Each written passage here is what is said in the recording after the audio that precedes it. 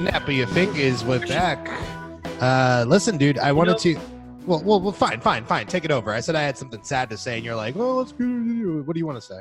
No, I was thinking about snapping recently, because like it took me a while, like to figure out how to do it. Like it took me until I was like 8 or 9 years old, and then once I like learned how to snap my fingers, like I was doing it all the fucking time. Oh, don't I know it? Let me tell you this: your mother's old email address was so snappy kid at MSN, I believe. I'm sorry if that's still a working MSN address. And I don't believe it's still where. It would be weird if it was. Like my mom still uses that on the side. But yeah, no, like I was snapping my fingers all fucking time. And I recently like met a full grown 32-year-old adult woman who still doesn't know how to snap her fingers. And I'm like, how do you not know how to do this? It's so, well, listen, there's a lot of Dolores can't whistle. Whistling, I think is a little bit more difficult. Is it though? I'm just trying to give Dolores a little bit of credit here. Oh, You're no, like, I'm not giving no, I give my wife no credit. To her. Fuck her. No, like, you freak. Okay, how don't you know how to whistle? Like, that's ridiculous, man. Right. I feel like I learned how to whistle before I learned how to snap my fingers, to be honest. Which is the harder of the two. You're proving the point that anyone can do it. No, I mean you're making me like think back on my life and be like, yeah, you're right. Like, what's wrong with Dolores? Like, does she need like a developmental? Seriously, like I was like, are you on the spectrum? Like, I don't know if not whistling is a sign of being on the spectrum, but it seems like something you should be able to pick up. Well, it's like in kindergarten, you're not graded on your math skills or whatever. You're graded on like, can you skip? Can you cut with scissors in a straight line? Can you whistle? It's like, how did you get past kindergarten? That would be fucking lit if, like, right in the middle of your K through 12, they did another one of those blow off years. Like, all right, we're checking back up on you. 6th grade. Can you still skip? How's your whistling doing these days? Like, I would fucking easy A. I would go into middle school with the honor roll. I'd feel so good. Right. And then they like bring it back for last year of high school just to make sure you haven't lost your way. That's kind of what I felt about senior year because I had finished so many classes beforehand that basically that last semester I was just fucking around doing like technology class. I took a creative writing class and I failed it because I just didn't like that. Well, that class required, that's the only class I ever failed in my life. And that class required more work than any AP class, any math class, any science class. Really? Like you had to write so much bullshit. And I was like, I'm not about this. Don't limit my creativity to an assignment. It's weird that like creative writing would then give you strict barometers on which to write. Like I had a really wonderful creative writing teacher that like helped me be a writer when I was like, I want to be a writer, but I don't have the courage. You know what I mean? My creative writing teacher was like this vaguely racist, sometimes drunk seeming aging Southern belle named Miss McBride. Damn, she got that fine Scottish blood, bro. McBride. Yeah. Well, she was, I was editor of my school paper and she was in charge of that. And so I thought the creative writing class would be easy because I was like killing that job. And then I get in there and she's like, I'm going to, be harder on you than anyone else. You're going to be my star pupil. And I was like, fuck this. I'm going to fail.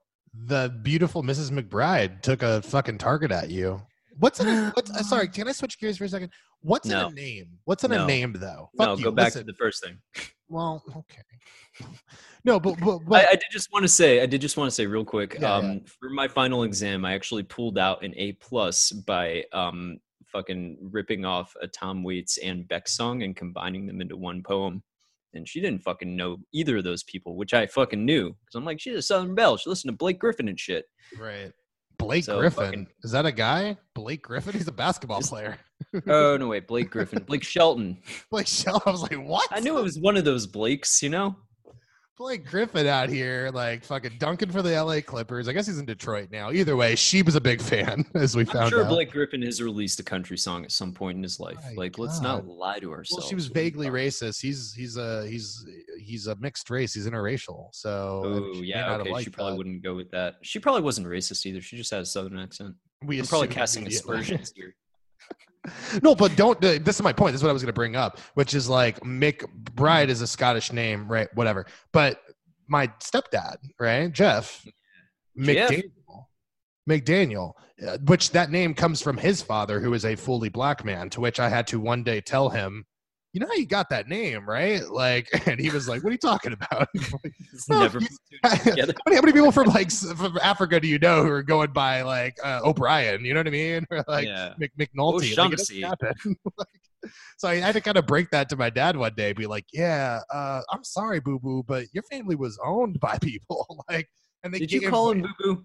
Yeah, because I'm intentionally antagonistic towards him now, which is great. That's our relationship. We actually are getting along. Oh, well, let me tell you this. This is the sad news. Yeah. We actually had a health scare. We had a health scare with Jeff. Yeah, like Jeff was in the hospital this last week. F.A. How's he doing? He's good. He's out. Okay, well, that's not sad. That's a happy story. We're good. Well, you got to let me finish. So what happened was he closed. This is much like Malibu Homicide. Malibu Hospital. We just say he's good. No, but so he woke up one day and he was complaining. He's like, I don't feel bad, but something's weird. Like his arm was numb, and he woke up 2 days like that. And so he didn't want to go to check this weird you want to know what toxic masculinity is my dad wouldn't go to the hospital, even though he told my sister privately, like, I want to go, I'm scared, but I want your mom to offer to take me to the hospital. And I'm like, you're gonna die. Like, why are you doing this shit? So anyway, he eventually goes and they admit him and they keep him for like 5 days. And the whole time I'm doing like the jerk off thing with my hand. And I'm like, they're just trying to get as much out of your fucking insurance because you have good insurance, man. Right. Now, it turns out this motherfucker got clogged arteries like a motherfucker, like real bad. And they were like, thank you for trusting your body and for listening to yourself and for getting here, because had you not come in, like a ticking time bomb sort of deal. So he's fine. He's going to be fine. Although even though like, so this is the thing, I've been saying I'm going to get this classic car that he's had in that garage for years. That's like my birthright, I always say. And every time I bring it up, I'm like, that's mine, right? I get it in the will, right? And that motherfucker he like laughs off or says, I'm never going to die. I'm getting buried in that car. Yeah, basically to that. I'm going to pull an Elon Musk and shoot it into space with my body still in there. I'm going to wear shades. I'm going to leave a sexy ass corpse in a sexy ass car, Christian, before I ever give that shit to you. I'll figure out space travel before I ever show you affection. Well, turns out not true. Before he was going to go into this test, and his best friend Willie's there, and Willie's like, I've known him since we lived in DC, so he's like been around my whole life, and he lives in Florida now. And he's just like, well, if anything happens, like I got this folder, it's got my will, and as for the cars, I promise Big Head one. He calls me Big Head, even though I don't think my head's that big, by the way. It's given me an inferiority complex my entire life. I could be the shrunken head guy from Beetlejuice, but he called me Big Head so much I would still feel fucking insecure about it. But he says he gets one of the cars, so I got to send one of those cars out west. So now he can't take that back. He might have said that because he was scared of dying, but now that he's fine, right. But now he's got to own it. Yeah, he's got to come through on that shit. No takebacks. No, but so check this out. The most unsupportive person when I was a vegetarian, as you know, for about 4 or 5 years. When I was like 18 to 22. Probably like the worst vegetarian I've ever met, if I'm being honest with you. At least during the period that I knew you when you were a vegetarian, because you were just exclusively eating like gas station food. And I was really worried about you. And you're like, it's got no meat. Oh, yeah, it was bad. No, I figured out. You say that to me all the time. Like, yeah, it's got no meat in it. And I'd be like, that's technically true. That's all I was after was one true fact. But hold on, fuck. What did you say? I was going someplace and I'm fucked. I was talking about shooting a car into space and then no takebacks and then just... well, no. So the most unsupportive person while I was a vegetarian was Jeff. Oh, right. I mean, like just a piece of shit to me about it. Like such an asshole about it. Can we talk about cosmic karma for a second? His doctor basically have to be a vegetarian. Yeah, he's like, you cannot eat meat anymore. Steal your thunder there. That's so amazing. but now he's texting me being like, I need some help. I need advice. And he's texting me more that he's like in the last week that he's texted me in like the 15 years I've had a cell phone or something. Like so fucking weird. But yeah, so now he's going vegetarian. So now your vegetable buddies, huh? Yeah, I told him I was like, because I wanted to support him. I'm like, whatever diet they're putting you on, man, tell me, and I got you. You know, we'll go on it together. And he can still have fish, he says, but he can't have any. Oh, so that's what, pescatarian, right? Pescatarian, but he wants to have a substitute for beef. So it's like, you know, Impossible's not in Florida yet, so it sucks. There's a place right down the street. So when you come up, I'm going to make you like fucking Impossible meat. You're going to be a believer, I promise. Well, okay. I've been meaning to talk to you about this. So when I go up to LA, I'm limiting you to your 2 best food choices. Okay. Just 2.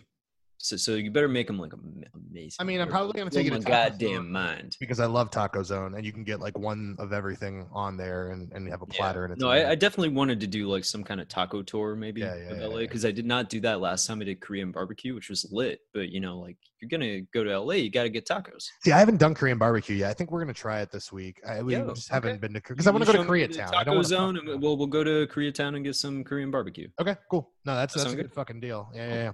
But it's just really interesting because now I'm like having to help them out. I'm trying to get them like substitute meats and like Beyond Meats they sell in public. So I'm like, hey, get this and here's your recipe. So I think it's gonna be fine. It's really good.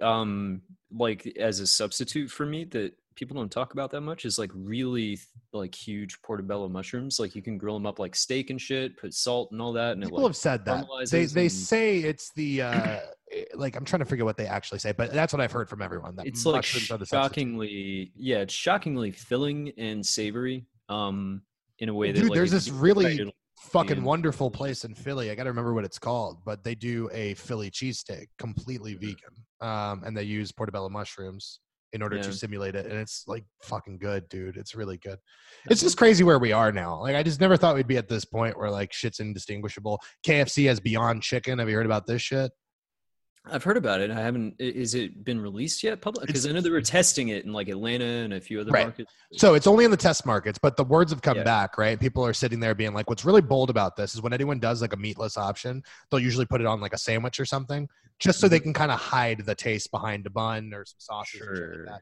Apparently KFC like straight up just no bun, nothing else, just the different flavors. And people like could not tell the difference. And a lot of the time that's like conjecture, that's bullshit. But having had the Impossible thing, I'm just like, I don't know, man. Like maybe we're there. The Impossible people are also making pork now. So like we're rapidly getting to the point where if they can nail these flavors, if they can nail the textures, like, you know, like what's the point? And I think that's going to help because isn't the ultimate goal to like kind of like cut down on the carbon emissions and like the cattle industry and shit like that. So this is a way to do it. I mean, that would be like the primary motivator for me to like quit meat or whatever. Like I've cut down on it. Like I'm limiting myself to like 3 days a week where I eat meat and like 4 where I don't. And I'm still like eating eggs and stuff, but I'm not doing any meat products. And yeah, it would be like the environmental effects. I know that that's a huge thing. Like if everybody were to just cut down to like a couple of days eating meat, like environment would be better. I don't know how much. I know it'd be better. Greta Thunberg said something about that. I think it really is like as stupid as people say. It's like, oh, think globally, act locally sort of deal. It's just like we need cars, especially in this city where I'm in. It's like you need a car. Like we can't reduce our carbon footprint 100%, but you can make these small concessions where you can to actually make a fucking difference. You know what I'm saying? Which is interesting. And the point is like having this stuff. Well, go ahead. Sorry. No, I was going to say something dumb, but like if I can't have a helicopter, can I at least get like a gyroscope or something? So I don't like, I just want an alternative to having a car at this point because LA traffic sucks. New York traffic sucks. You know, what if I just gave you the ability to fly, but you can only fly like 7 inches off the ground? You can fly though. How fast am I flying? As fast as you want, but only 7 inches off the ground. So you got to be careful. Like you're a pedestrian hazard for sure. Oh, for sure. So it's basically like having a car, but worse. Yeah, no protection. Why? Yeah, so I'm going to pass on that. I'm going to wait for that technology to get fly. Better. Think about how much money you can make flying places. I mean, not to get back into my love of helicopters, but like the great thing about them is that, you know, like they're maneuverable. You can go up way higher than 7 inches. You know, they murdered Kobe Bryant. They just murdered Kobe Bryant. Well, you know, you just don't be Kobe Bryant and you'll be fine. Don't be Kobe Bryant. It also killed Gianna Bryant. So last time I checked, problem solved there. I'm good. I just don't want you to get in one, man. They're death traps, you know? I mean, that's what they say every time there's a plane crash, but like it happens so rarely, you know? I think helicopter crashes happen way more often than plane crashes. But do they happen more often than car crashes? Probably not. No, but you're not in a car either. So how can you crash into one? You're fine, man. You can fly as fast as you want. You can go sideways. I'm saying that if I move to LA, I'm going to have to get a fucking car again. No, you can fly. You don't have to. What, 7 inches off the ground? Yes. Like hypothetical scenario. What's wrong with that? How much is this going to cost me? How much is insurance for one of these flying majigs? No, it's completely free. What are you talking about, bro? Wait, This is free. free. Yeah. Speed is unlimited, but I'm Yeah. completely exposed and there are no protections. Do I need a license to fly it? Like, No. No? No. Do the cops care how fast I'm going? I mean, does Superman get speeding tickets? Does the Flash get pulled over? I mean, what do you want from me here, guy? Like, can I at least get an airbag or a seatbelt or some kind of assurance that I'll be fine if you it crashes? can wrap yourself in like Tempur-Pedic pillows. That's your. You look like a giant Michelin man of so we've mastered the art of unlimited speed, but we can't like just and levitation. Let's not bury the lead. And levitation.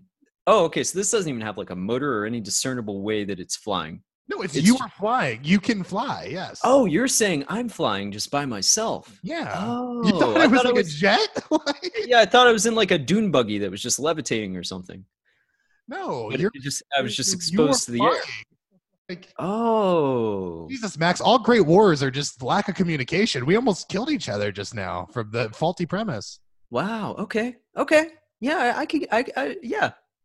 I could do that. Well, there you go. I'm glad I could blow your mind a little bit. I turned you around so hard in like 5 minutes, and I feel like that's power of persuasion, man. Right. Well, I was just like, this is like just some weird ass vehicle or something, but it's just me flying. You know, I have the power of human flight and infinite speed. You know, I'll be fine. I was wondering why you were like, why do I need a license? And I'm like, why does Superman need a license? Like, you're flying, man. I was like, that's a weird thing to say. Oh, dude. Okay, hold on. Oh, so the other day, this really pissed me off. Hold on. I'm looking on Hulu, and they have this like in the documentary section. It says "Saving Jaws," and it's this like fucking lady, and she's looking at a fucking shark in the water.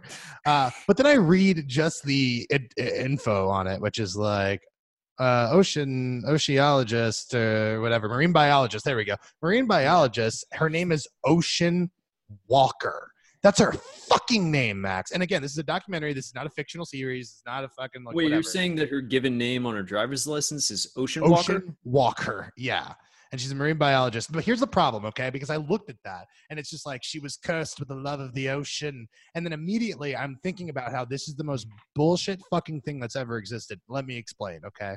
Because if it has like I saw that, and immediately I'm like, I need to look this up because I need to know if there is a Timothy Treadwell-esque, like she went into the water and then just like pools of blood. They never found her. You know what I'm saying? Like, but that inherently would ruin the experience. Likewise, if I went into the movie cold, hoping for that, and it didn't come, it's a horrible experience. It's like a heartwarming documentary about a lady hanging out with a shark or something. Yeah, who is from birth named to love the ocean. Like, yeah, that's my main thing is like you hear about like overbearing parents who are like, you're going to be a doctor, you're going to be a lawyer. It's like her parents were setting her up for marine biologist success and nothing else. Like she could be like a pediatrician. I'm Dr. Ocean Walker. But Ocean Walker, maybe they're like, you're the messianic one, like vagina Jesus, like, and then she goes out there and she does like Harry Potter, you know, like some giant fat man finds her and it's like, you're a marine biologist. You're the Ocean Walker. Like it's a title. There's an article, but no one did that. Right. So like they just call her. I guess her name's Ocean Walker. Yeah. Like Kevin Costner bursts in with some. By the way, Waterworld is still at Universal Studios over here. I know. Why? Can someone fucking tell me? Like, we got rid of Kong and Jaws and shit. Was at, Disney. No, is it? I think it's a Universal, homie. That was at like the Hollywood Studios or something. I could be wrong. But either way, like I hear that the outdoor live show is just that good. Like it eclipsed the popularity of the movie. I read about this. Like it's something that I do, and I don't know why I do this. There's this YouTube channel called Defunct Land. I love it. Yeah. Defunct TV. Yeah. I watch all the Henson shit. Yeah, and it's literally just about like different failed like attractions and like theme park rides from their conception to why they failed and everything. It's fucking fascinating for reasons I don't understand, but that's something that's like weirdly stood the test of time. Like people still go to it. That's the reverse Pirates of the Caribbean, which starts off as a ride, ends up into a blockbuster franchise. This was a never was blockbuster franchise, by the way. Right. That ended up being like a lit fucking experience, which is great because when we were kids, like the Terminator thing was. And I was bummed when they got rid of that. Not that I go to Universal Studios that much, but like that experience held up, dude. Like it was pretty lit. Like they got the robots that come up and they're combining 3D effects with like a live action, you know, Sarah Connor and John Connor. Also, they just sort of found people who looked like rushing past you quickly, Arnold Schwarzenegger and Linda Hamilton and Edward Furlong, and I'm like, I'm into this, man. This is fine. Yeah, it's like a 10-minute movie that's way better than any of the sequels in that series. But isn't that really weird, though? By the way, that like, see, that's what Universal should be doing. I think that's what theme parks should be doing instead of what they're doing. You know, like really focus on like you have IP, like create like this awesome experience within the park. And I know people are doing it's like that. an extension of that story, like like canon. Or something. That's what I think it was. Yeah, I think it is technically officially canon, which is even stranger. What I'm saying is like instead of making a Pandora world, which I think they did somehow at the Magic Kingdom, or Harry Potter, Animal Kingdom, yeah, or Harry Potter Land, which I think I love Harry Potter. Right? It's like, have you been to Harry Potter Land though? I haven't. No, I haven't been. Is it cool? Okay. It's honestly like pretty fucking lit. Like the only thing like with a theme park, and I am like too old for theme parks at this point. I think like the magic is kind of gone, but that is something that like it's great because you just see like a random nondescript brick wall, and you like walk around the corner of it, and it's like you're walking through the brick wall, platform 9 3/4 or whatever, and you end up in Diagon Alley. And just fucking like it's magical. But like the thing that takes away from that magic is that it's just, you know, throngs of tourists and, you know, overweight people with fanny packs and like, you know, pissed off moms with sunglasses going, get over here, Carol. And it's like, all right, this doesn't all wearing the same matching American flag shirts. Yeah. I never understood that as a kid. And it just made me, and then I saw like a whole family of them doing it once. And then I asked my stepmom and I was like, why are they doing that? And then she explained so they can all find each other. And then I looked back and looked at their faces. Okay. I thought you were going to say like, I looked back and just a sea of people wearing the same shirt. I looked back and just smoke. Everyone was gone. I was like, what the fuck? No, but I looked up and then I like looked at their faces finally, and the patriarch, the father, had like a NASCAR Dale Jr. hat on, a fucking thick Caterpillar broom stock mustache or whatever. And I'm like, these people, like it really instantly made sense to me. Like these people save up all their money so they can leave Iowa for 2 weeks so they can come to the wonderful world of Disney. And they just look miserable the whole time. It's not fun. That's my main thing is like anytime you see parents at those things, they look fucking miserable because they're in like super hot Florida weather, which they're usually not prepared for. And they're like just that kind of NASCAR vibe family, like with the wraparound Ray-Bans or whatever. Right. And they're just waiting in like a 75-minute wait for Haunted Mansion or whatever the fuck. And it's like, you know, I don't know. Don't have kids. That's my. I'm with you. I'm turning 30, and it's not on my horizon. So unless there's like some ones from 10 years ago I don't know about, I think I'm fine. You know what I mean? I think I'm gonna get through it just fine. Can I be honest? When I was young, I used to talk shit about like Letterman having kids because he had kids when he was like 64 years old or some shit. And I was like, that's so irresponsible, dude. Or like Cormac McCarthy had a kid super fucking in his 67, I think. That's what their road is about. Yeah, it's like I'm gonna die. But now I'm older and I'm like, it makes a lot of sense to me, man. Go build your empire. Like they did it right. Build your fucking empire because those guys. You have the kids. You're on your way out the door anyways. You're just there for the good parts. You don't see them fuck up too much, and then you die. And you let them do whatever. It's awesome. I know we're at the point where we're getting to like they think an immortal human, someone who can be kept alive. Yeah, we've talked about. Well, they think it's already happened, you know, and so it's interesting because it's just like, oh fuck, who wants that? Like, I got to see these fuckers grow up. Like, you ever think about like the concept of like living forever, and it's just sounds miserable, man. Well, listen, I won't talk about the finale, but The Good Place. The Good Place just ended. Mike Schur ended another amazing fucking show. By the way, that guy before the age of 45 has The Office, Parks and Rec, and now The Good Place under his belt. And that's incredible. Is he the new Norman Lear, man? Like, honestly, I think he is because think about all of those shows. Think about Parks and Rec and think about how inclusive it was. You had a Puerto Rican, right? Aubrey Plaza. You had Black. You had Indian representation. You had all this.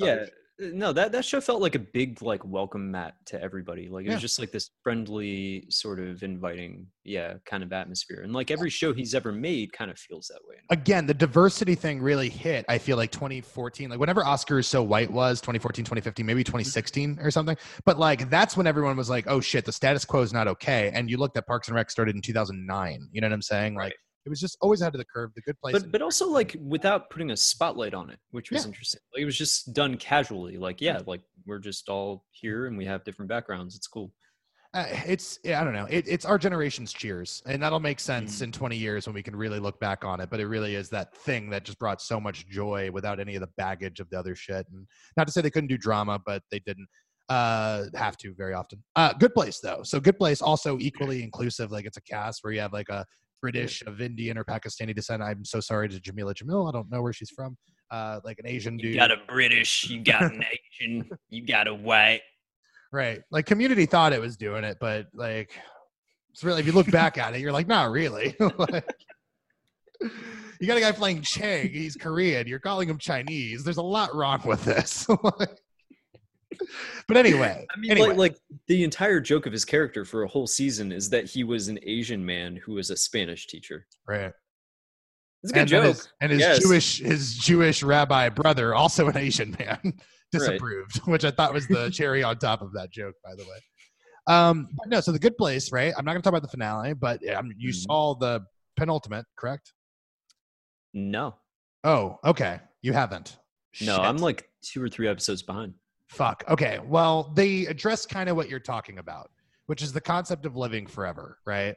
Because if you could live forever and you had nothing but infinite possibilities to do whatever you wanted, you would still at some point do everything there is to do, and then you're in a different type of nightmare, right? You're in a different type of hell altogether. So they have this like idea, which is, you just got to watch it. I can't go any further, I guess, because I don't want to ruin it at all. But it is very much about that idea. Like, should there be an exit door from the afterlife? You know what I mean? It's kind of San Junipero a little bit. Yeah, San Junipero gets into that. Only Lovers Left Alive kind of gets into that.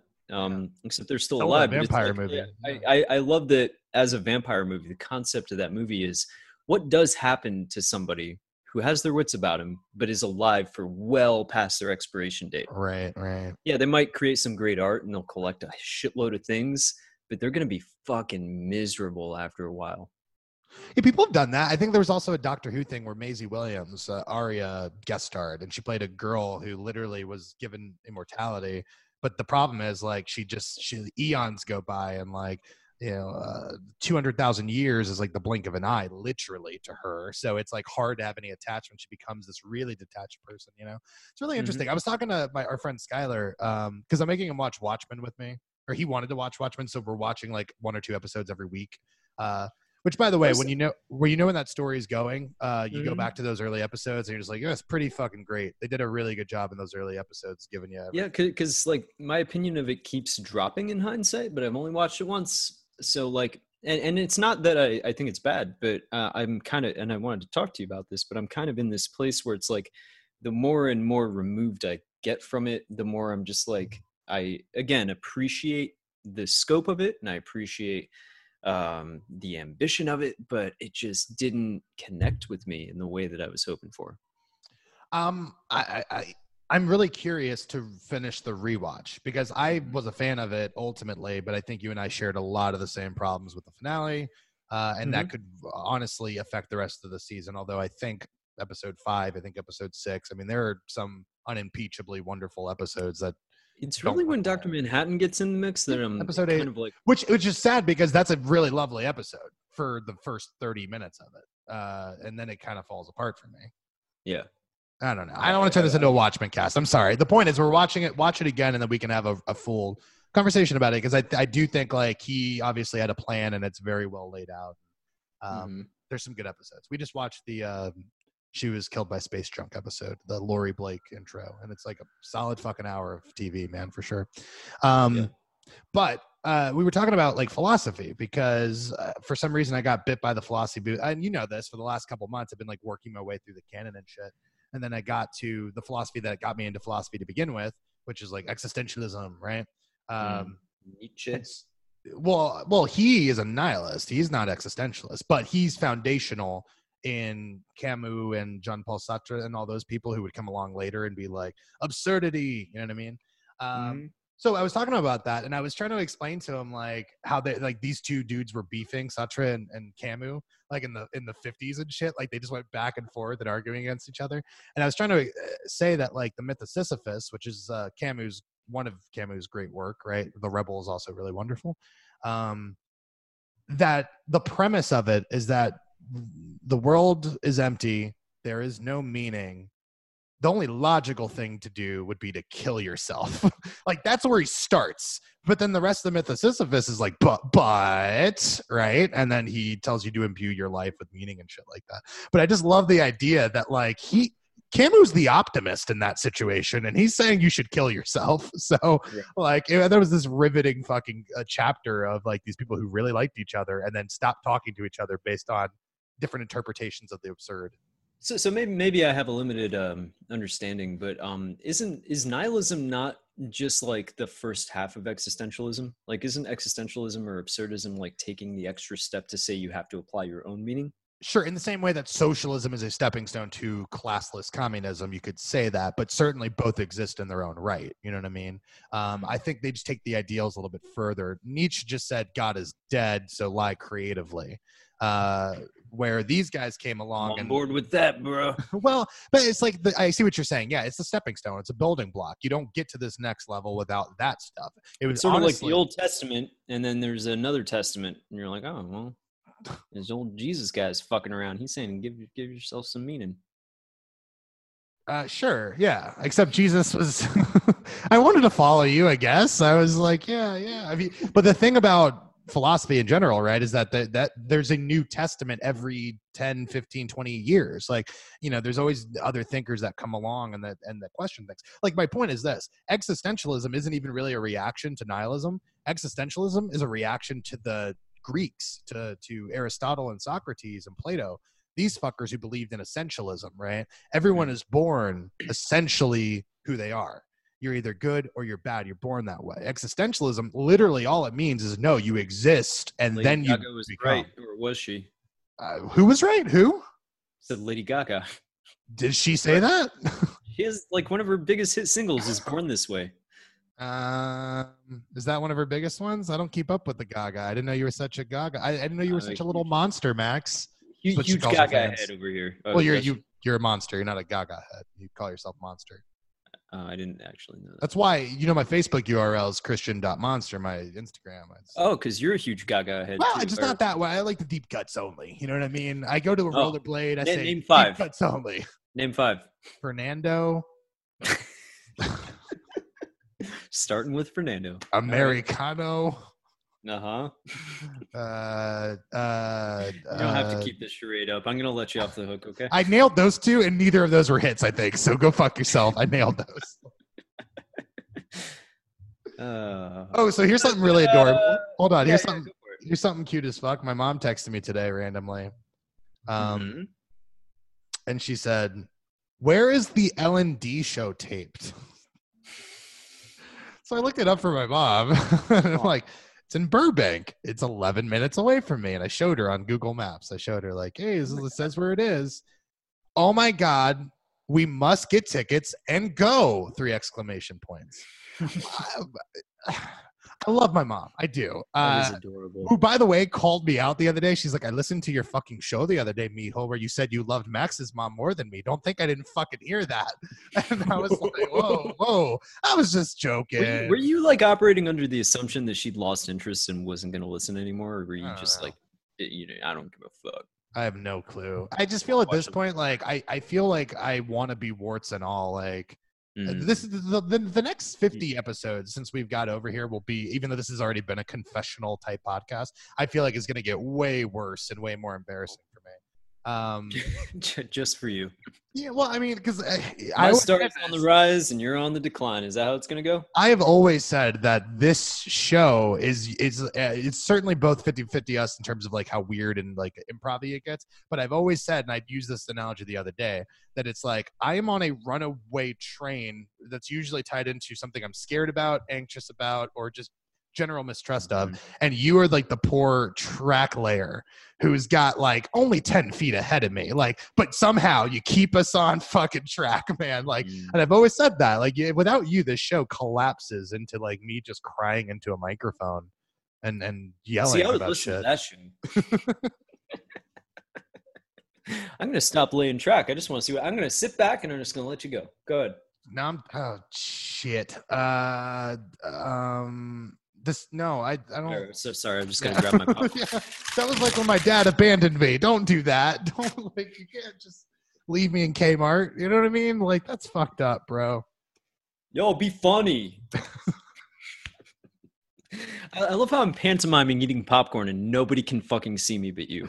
I really appreciate the effort, though. I got to tell you, I think you went the extra mile, and that's all that matters. You know, that's what I do. You know, I'm still laying that track, even though I don't want to, even though I said I wasn't going to. By not doing it, I was still laying track. Well, because if you don't, like the rest of the world, I think that this is the thing that keeps me sane. Like, this could very well be me, like, you know, going into a mall with like a bubble gun or something. You know what I mean? Like, come on, I'm too liberal to actually own a gun, but I do want to incite terror somehow. Wasn't it Sisyphus who had to push the boulder up the hill? Yeah, Sisyphus. Yeah. Are you the boulder and I'm Sisyphus? Yeah, basically, that's the better analogy. I don't know why we didn't stay on brand.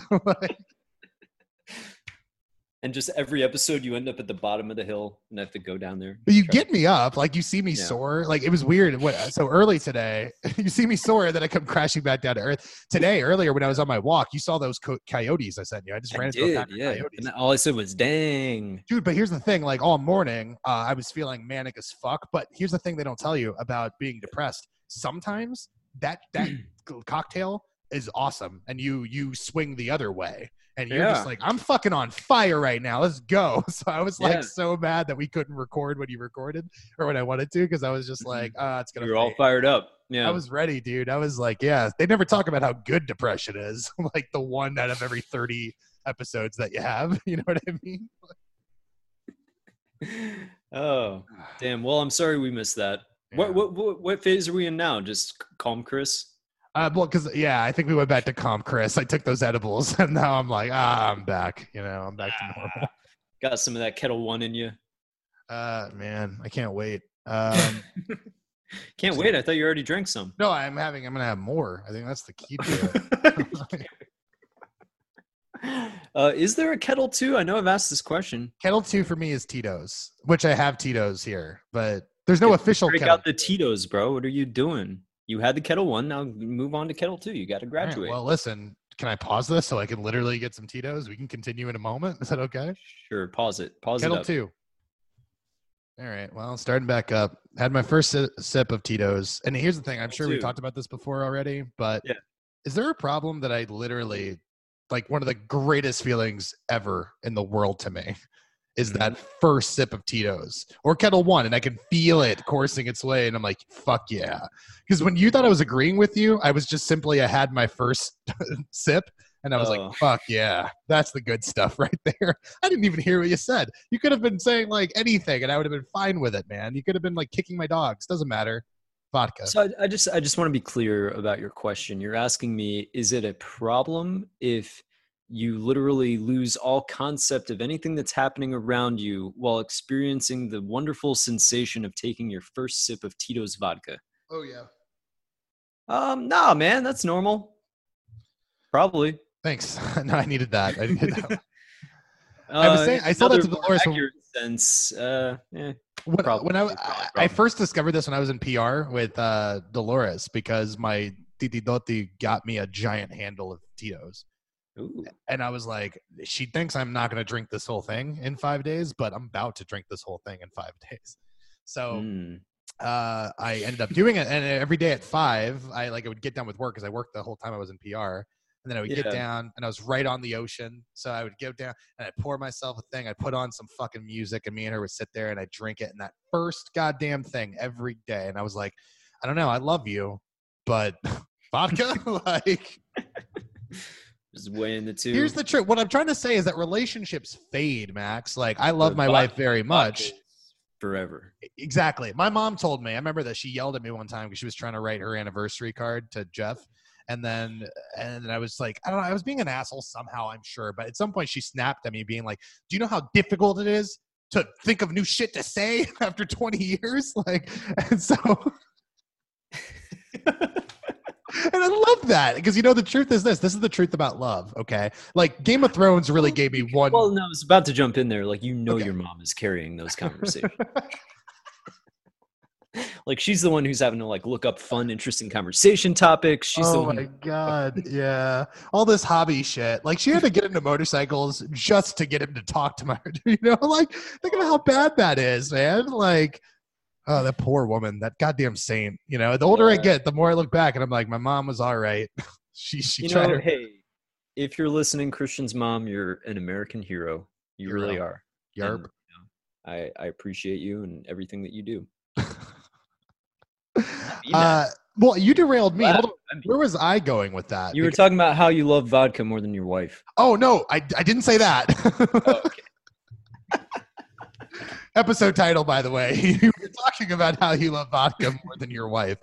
Clearly, episode 63. No, but my mom yelled at me that one time, and she's like, you know how hard it is to think of this shit? And that's true. Because the truth about love, Game of Thrones really nailed one thing, I think, is that early on, it's butterflies every motherfucking day. And then every couple days and every week and every month and every, like the butterflies. Oh, you're talking about like when Catelyn is like, first it's a roaring fire, but then you're just stoking the embers and you're keeping it going.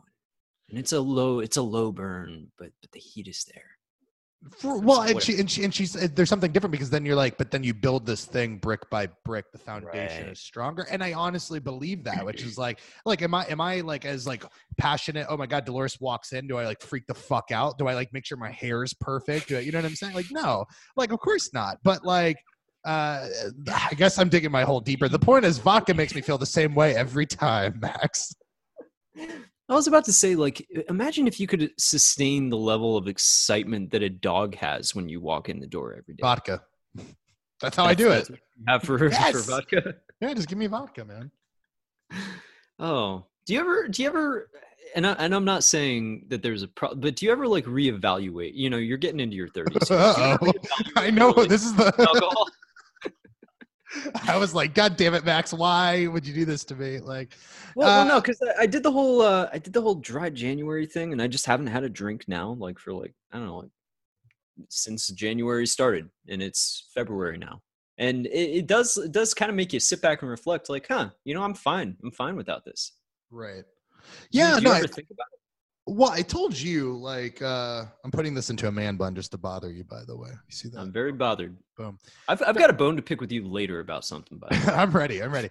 No, but if we're going to be candid and shit like this, like, I think I told you that story that Janine told me, like my ex-girlfriend, Janine, you remember Janine? Mm-hmm. Because I guess we're friends. We talk every now and then, but then she told me the story that I completely forgotten about, which is like one time she got into my car and, she was thirsty, and she asked for. Told the story on the podcast. Yeah, I'm sure I have. I'm sorry. This podcast. Look, with the fact that we've gone 60 some odd episodes without repeating everything is really impressive. So let me just get into this, which is like, yeah, she said like she got into the car, she wanted something to drink, and then she wanted to get my drink, and I was like, sure, and I had totally forgotten that wasn't a regular drink. That was like half vodka, half blue Gatorade, a Smurf, if you will. One of our old favorites. A Smurf could be any alcohol mixed with blue Gatorade. It was always disgusting. The point is, she got in, she took a sip, and then freaked out because it's. Can I just jump in real quick? Please do. Yeah. I've been rewatching Mad Men season 4, and there's a line when they're like evaluating the strengths of Mountain Dew as a cocktail mixer,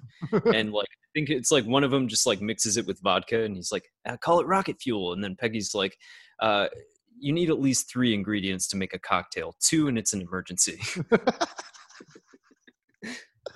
Then there's me. 1. I don't need anything, man. I'm ready to go. So many great lines in that show about alcohol, by the way. Like when Roger like hands down a drink and he pours himself one, he's like, they say when you start drinking alone, you're an alcoholic. I'm really trying to avoid that. And then takes a sip. Yeah. That was great. Well, because he's the pissed off one, right? Like something happens and he pours him a drink preemptively. Yeah, that's amazing. No, like so she told me that story, and so she had a drink and it was half vodka, half Gatorade, and then she rightfully was like, "What the fuck?"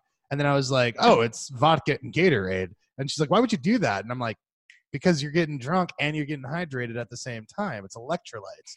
That is straight alcoholic behavior. So like when I think about like, have I had a couple bouts with alcoholism? It's like definitely around 1920 before I could drink.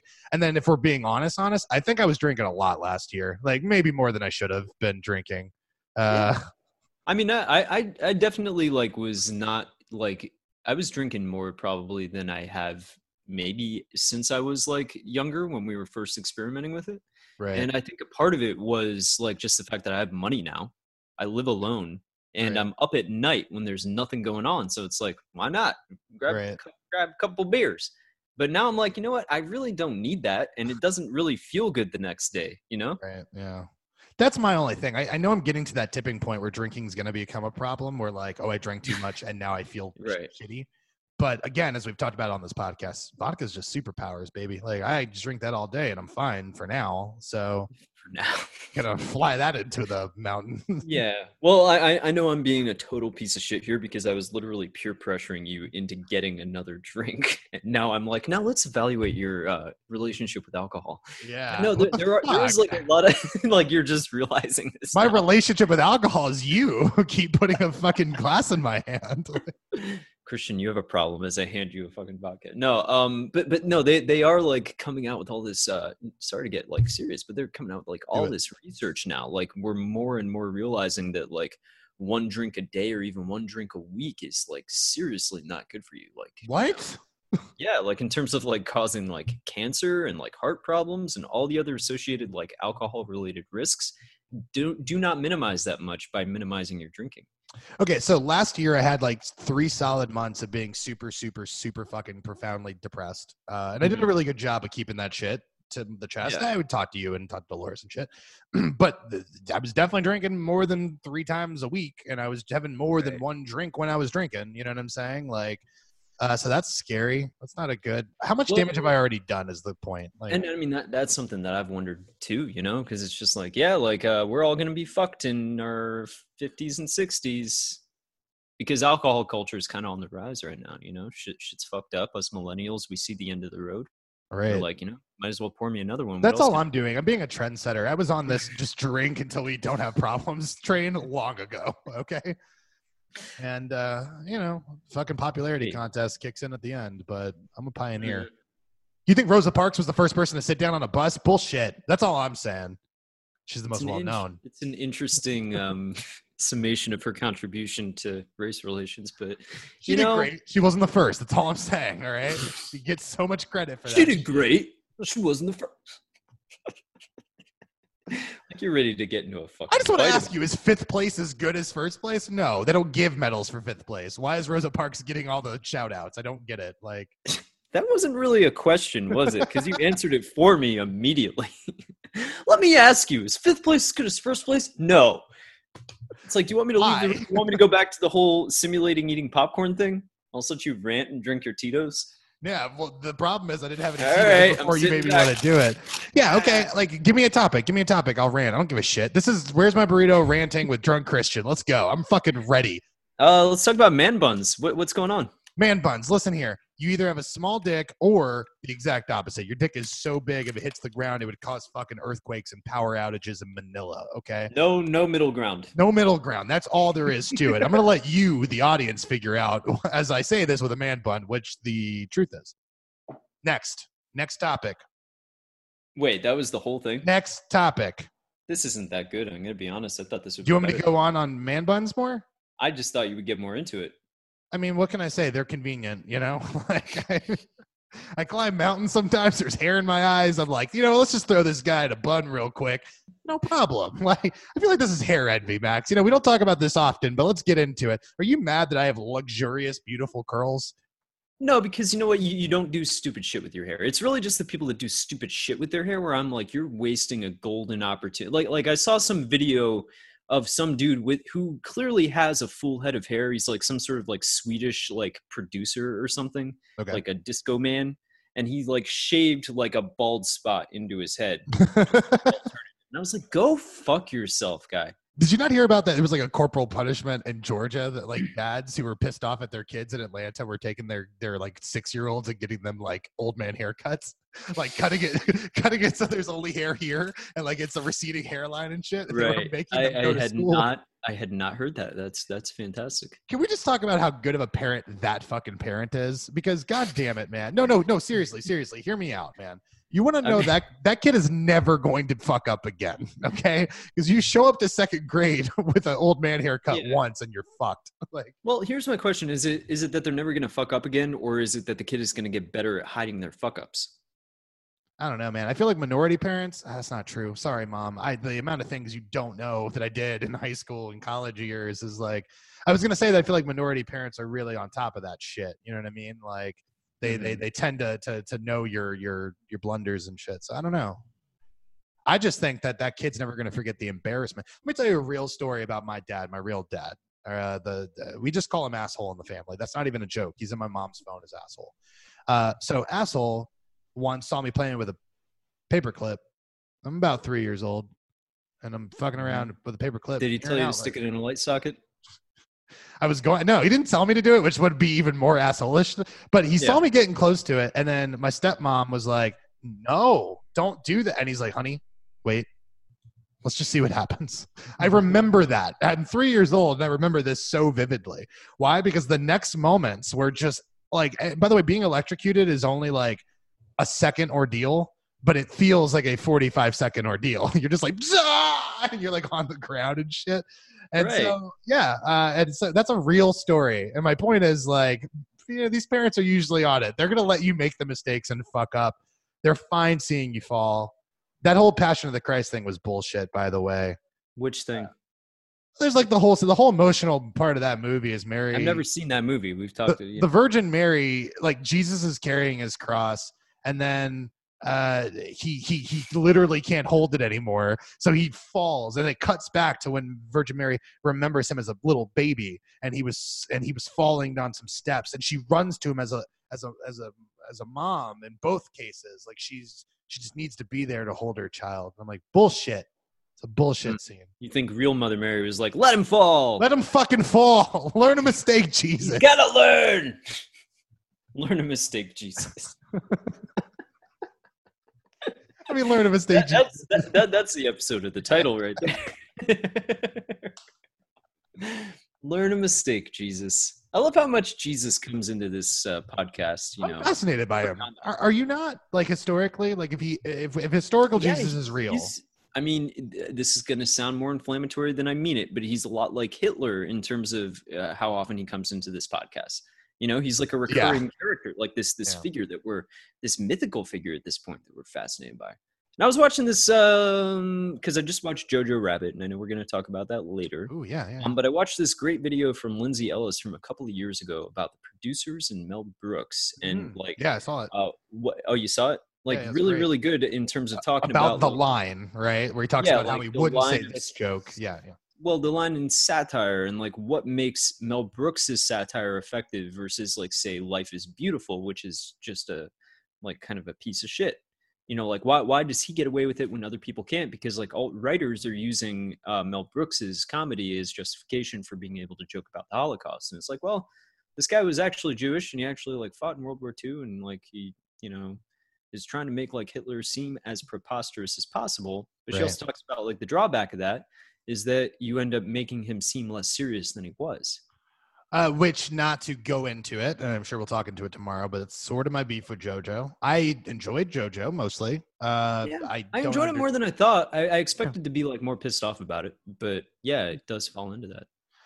So I mean, that's by the way, if you want to listen to that, we're launching or relaunching rather another podcast. Movies and Shit is dead because iTunes is, even though owned by Apple, apparently they can't have a cuss word in their fucking titles. So we're moving on. We're going to call it Shallow Dives, which we hope to do the exact opposite of every single time we talk about something. Right. But it's literally going to be the same concept as Movies and Shit. It's the same show, just a different title. Maybe a little bit more polished, a little more panache, a little bit more episodic consistency in terms of releases. But we do a couple musical numbers. We get an elephant in there, like a high wire act. A vaudeville thing. Have I talked to you about elephants recently? Did we talk about this last podcast? I've been watching. No, but I actually am really glad you want to talk about them because I have an opinion independently of you, and I'm ready. Like, what is it? What is it? That was so antagonistic, by the way. Like, I have an opinion independent of you. No. I'm just saying, like, I've never believed in God until this moment where you came to me with an elephant take, and I'm like, holy shit, I have an elephant take. Did we just become best friends? Okay, yes, good. Continue. Good. Okay, cool. No, I maybe I did bring this up on a previous episode, but like sometimes I'll get in these YouTube like K-holes or whatever, where I'll just be clicking on related links until I end up in a weird spot. They call it like deep into YouTube as a subreddit for that. But anyways, I found like this YouTube channel where it's just this guy who plays classical piano music on this elephant preserve for elephants. And like, you know, like old elephants, new elephants, middle elephants, you know, and they'll just come up to his piano, and like the baby elephants will be like trying to play along with him. But mostly the older ones will just kind of sway to the music. And it's just like the most beautiful, heartbreaking thing. And I'm like sitting there at like 3 a.m, just fucking crying my eyes out, watching a goddamn old man play music for an elephant. And I'm like, man, we don't deserve some people. No, listen, I think that's a really lovely story. I think that I've written this thing, and it's the one monologue from a previous writing life that I'm really proud of, because it's like I wanted to have a scene where a dad who is mentally ill but isn't wrong about what he's talking about, right? And he's talking about like, we as humans like to think we are superior. We like to think that we're the only one with souls, that we mourn, but elephants travel thousands of miles to mourn their dead. Like, they have this thing that goes beyond, oh, they're dumb animals that God put here for us to hunt. You know what I mean? And then you see shit like that when they respond to music. I mean, fuck animals for a second, but let's just talk about music and what that does to anyone. I've seen this incredible video about a dude who had Alzheimer's and like literally just completely like decrepit. They play songs from the 1920s and he lights up and he can respond and he can talk. And he like remembers things and like, he's like, oh, I remember listening to this when I was 12. Yeah, I mean, that's phenomenal, dude. That's one of the most amazing things I've ever seen. And then like likewise, it's a little bit different. I try to post it every D-Day because it's very pretty to me, where it's this World War II vet who played the trumpets. And one night over enemy lines, right? Like, where he's not over enemy lines, he's like on his side, but there's like a DMZ of sorts, but the enemy line's right there, and he's playing this thing. And they capture the next day, the German soldiers who did this. And like in talking and interviewing with all the people, they found one of the guys who found out that he had played the trumpet all night. And he had talked about how like it made me feel like the German soldier said that like he heard the music and he wanted to lay his gun down, that he just wanted to be with his wife, that he just wanted to be back when he was a kid. And I'm like, you're a Nazi, but whatever. Let's get past that for a second. Like just the idea that music like builds bridges. Like, I remember like I had a routine back when I was like in college, for the year that I was in college, where I would always get a bagel in the morning, and it always made me feel just so good. And I would like listen to my music and eat my bagel. And I just remember thinking, if everybody did this, like there wouldn't be any fucking war. We would all be just fucking blissed out on carbs, listening to just chill jams, man. Which is like the most naive fucking like hippie bullshit ever, But no, but because I brought up our conversation from last episode, the Buddhism question. I brought that up with Skylar, because I just do think that like if we get away from the dogma of religion and we get into the practicality of religion on how to apply it to your life, like I do think the world would be a better place. I know that is naive to say, but it's just like, we're not going to get it because these religions in the scope of human history, they're barely new. I mean, like they're so fresh in our minds. You know what I mean? I don't expect us to be removed for another 10,000 years, maybe more, but eventually we will. Eventually the theology has to fall, right? Because there's nothing to hold it up. I do think that the human populace moves towards rational and facts. And you can like the stories, but that doesn't mean that they're real. And so it's like, I wonder if maybe we get there at some point, man, and world peace is achievable. I know it sounds very hippy dippy, but you're right. Something so small as getting a fucking bagel, having a routine, but more than anything, going back to the Buddhism thing, is it was a moment that you had with yourself every fucking day. It was this relationship you had. And I wonder if enough people are able to do that or do that, because I think that a lot of people's time is either spent interacting with other people, which is necessary, but also using that as a crutch and sometimes distracting themselves from being by themselves. And there's something special about just like sitting with yourself for even a couple of minutes a day. It doesn't have to be meditation, but it's close, where you're just not looking at a screen and you're not like talking to somebody or dealing with a problem or whatever. You're just sitting, enjoying the day. Like I don't know that enough people do that or are able to. Yeah, there's a fucking quote, and I'm going to butcher it, so I will just try to get to the spirit of the quote rather than try to quote it directly. But the spirit of the quote was that all of man's troubles and all of man's woes comes from the inability to sit in a room by himself and stay silent, which makes a lot of sense. You know what I mean? Like, I really don't think people take enough time to be by themselves. And I don't mean driving in a car by yourself. You know what I mean? I don't, you can't be actively doing something else. I mean, sit in a fucking room, no TV, just sitting nothing. Still. Right. Yeah.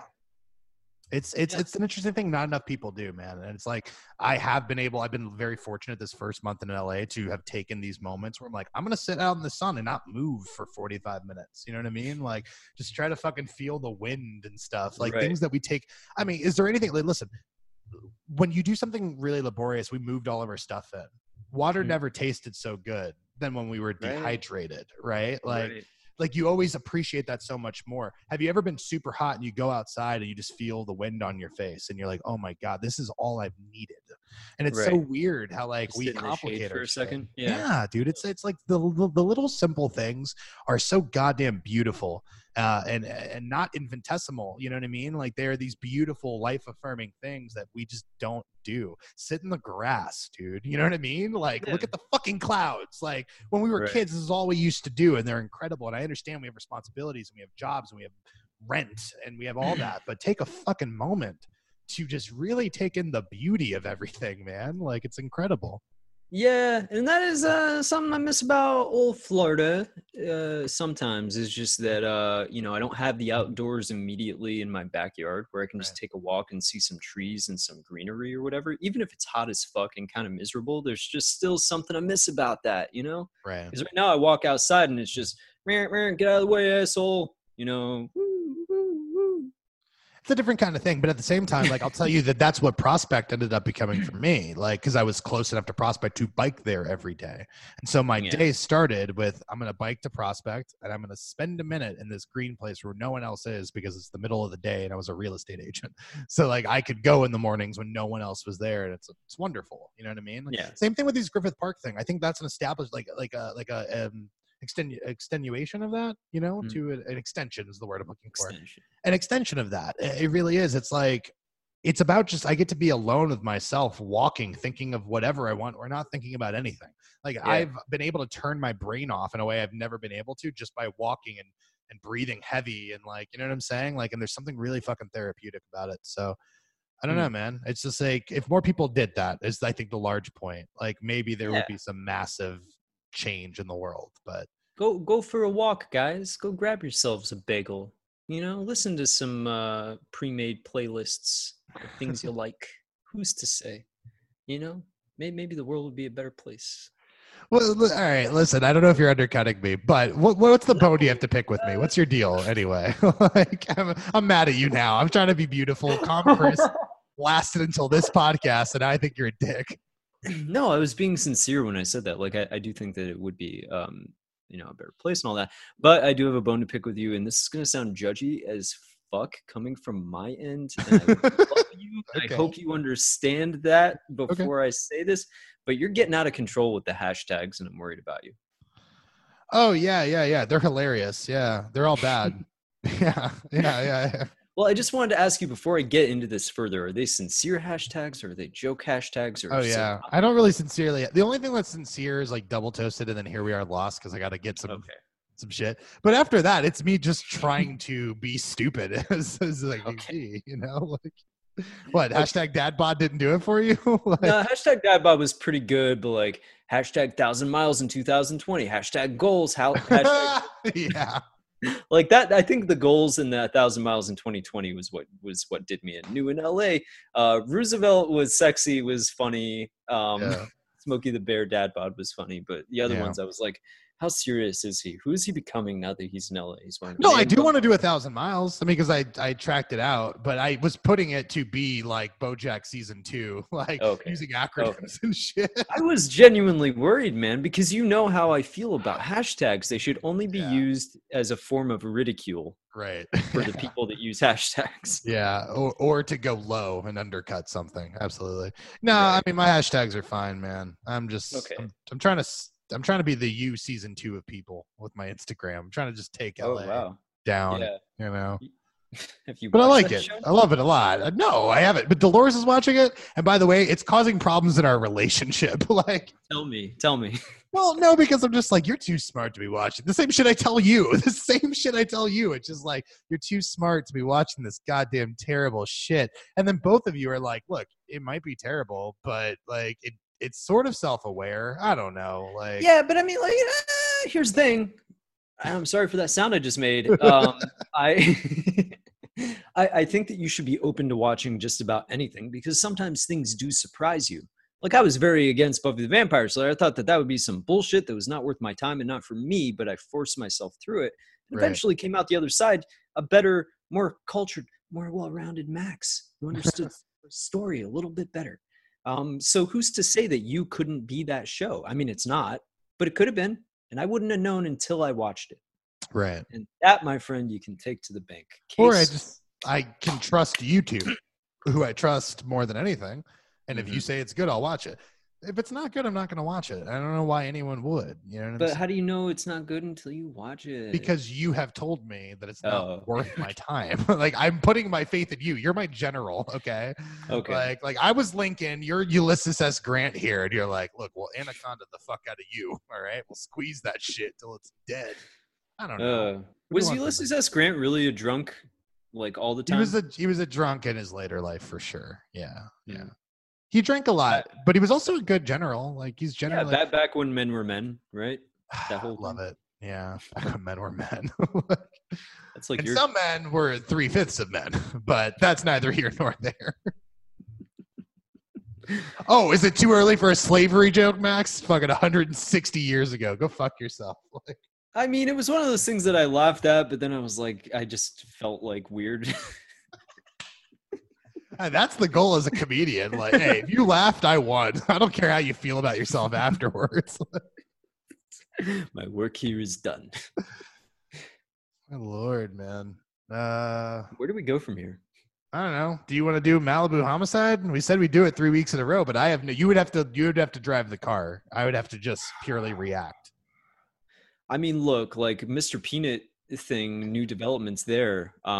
Hey, Torres, get in here. Get in my office. Oh, wait. All right. What? I'm drunk. What do you want from me? Wait, why are you drunk? It's like in the morning time. Yeah, I'm still drunk from the night before. I'm sorry. What's up? Have you continued drinking from the night before? I'm worried about you. No, my blood just literally knows how to dose out the blood alcohol, so I still have drunk when I wake up. It's a new trick I've taught my blood. So you need a hair of the dog then. Like what were you having before? Some Tito's, Kettle 2? Got some Tito's right here, boss. Hold on. Okay. You want a refill? Yeah, can I get a refill? Yeah. Okay. So first off, before we get started, I'm a little bit worried about your relationship. Can I have one more? Can I have one more drink? Is that okay? Just before we get started, I want to make sure I'm frosty. You know what I'm saying? Yeah. So here's the deal. I think that we've been defrauded by the estate of Mr. Peanut, because there's like a new baby Peanut, but he sounds like a dolphin. I don't know if you've heard about this. No. Fuck. What happened? So Mr. Peanut did die. Contrary to belief from the last time, and from his peanut ashes, a new baby peanut was born, but he sounds like a dolphin. Did you not watch this Super Bowl commercial / documentary? I saw someone holding a baby peanut, and I saw Tony the Tiger, by the way. I was spot on that fucking, and Mr. Clean. They were all there. Yeah. So I was right about that prediction. No, I didn't see that. So speaking of Mr. Clean, he did not pay his child support for like the third month in a row. So we got to stop by that dude's house. And he's weird, man. He never talks. His house is always super clean. And it's like really weird. You feel like you got to take your shoes off in there. It's like, I'm a detective. I'm not going to take my shoes off in your house. It's a little too clean. Like, what is he? Either he has obsessive compulsive disorder or he's clearly hiding evidence. He's hiding something. All right, let's go over there. I think it's like a serial killer type situation. Yeah, I think he set up Mr. Peanut. I think it's likely. I think it's definitely worth a conversation. Maybe we should get into the car. Maybe we should drive over there. My license is suspended, so you got to drive. But how are you still a police officer? I mean, sheer luck and no oversight, I assume. Am I your boss in this scenario? No, you said we're equals. I always thought that was suspect, but but if you had any power, you would have fired me a long time ago because you have integrity. Should I report this? Literally can't drive a car. You're a detective. I'm getting it back like next week. I think. You're behind on your child support.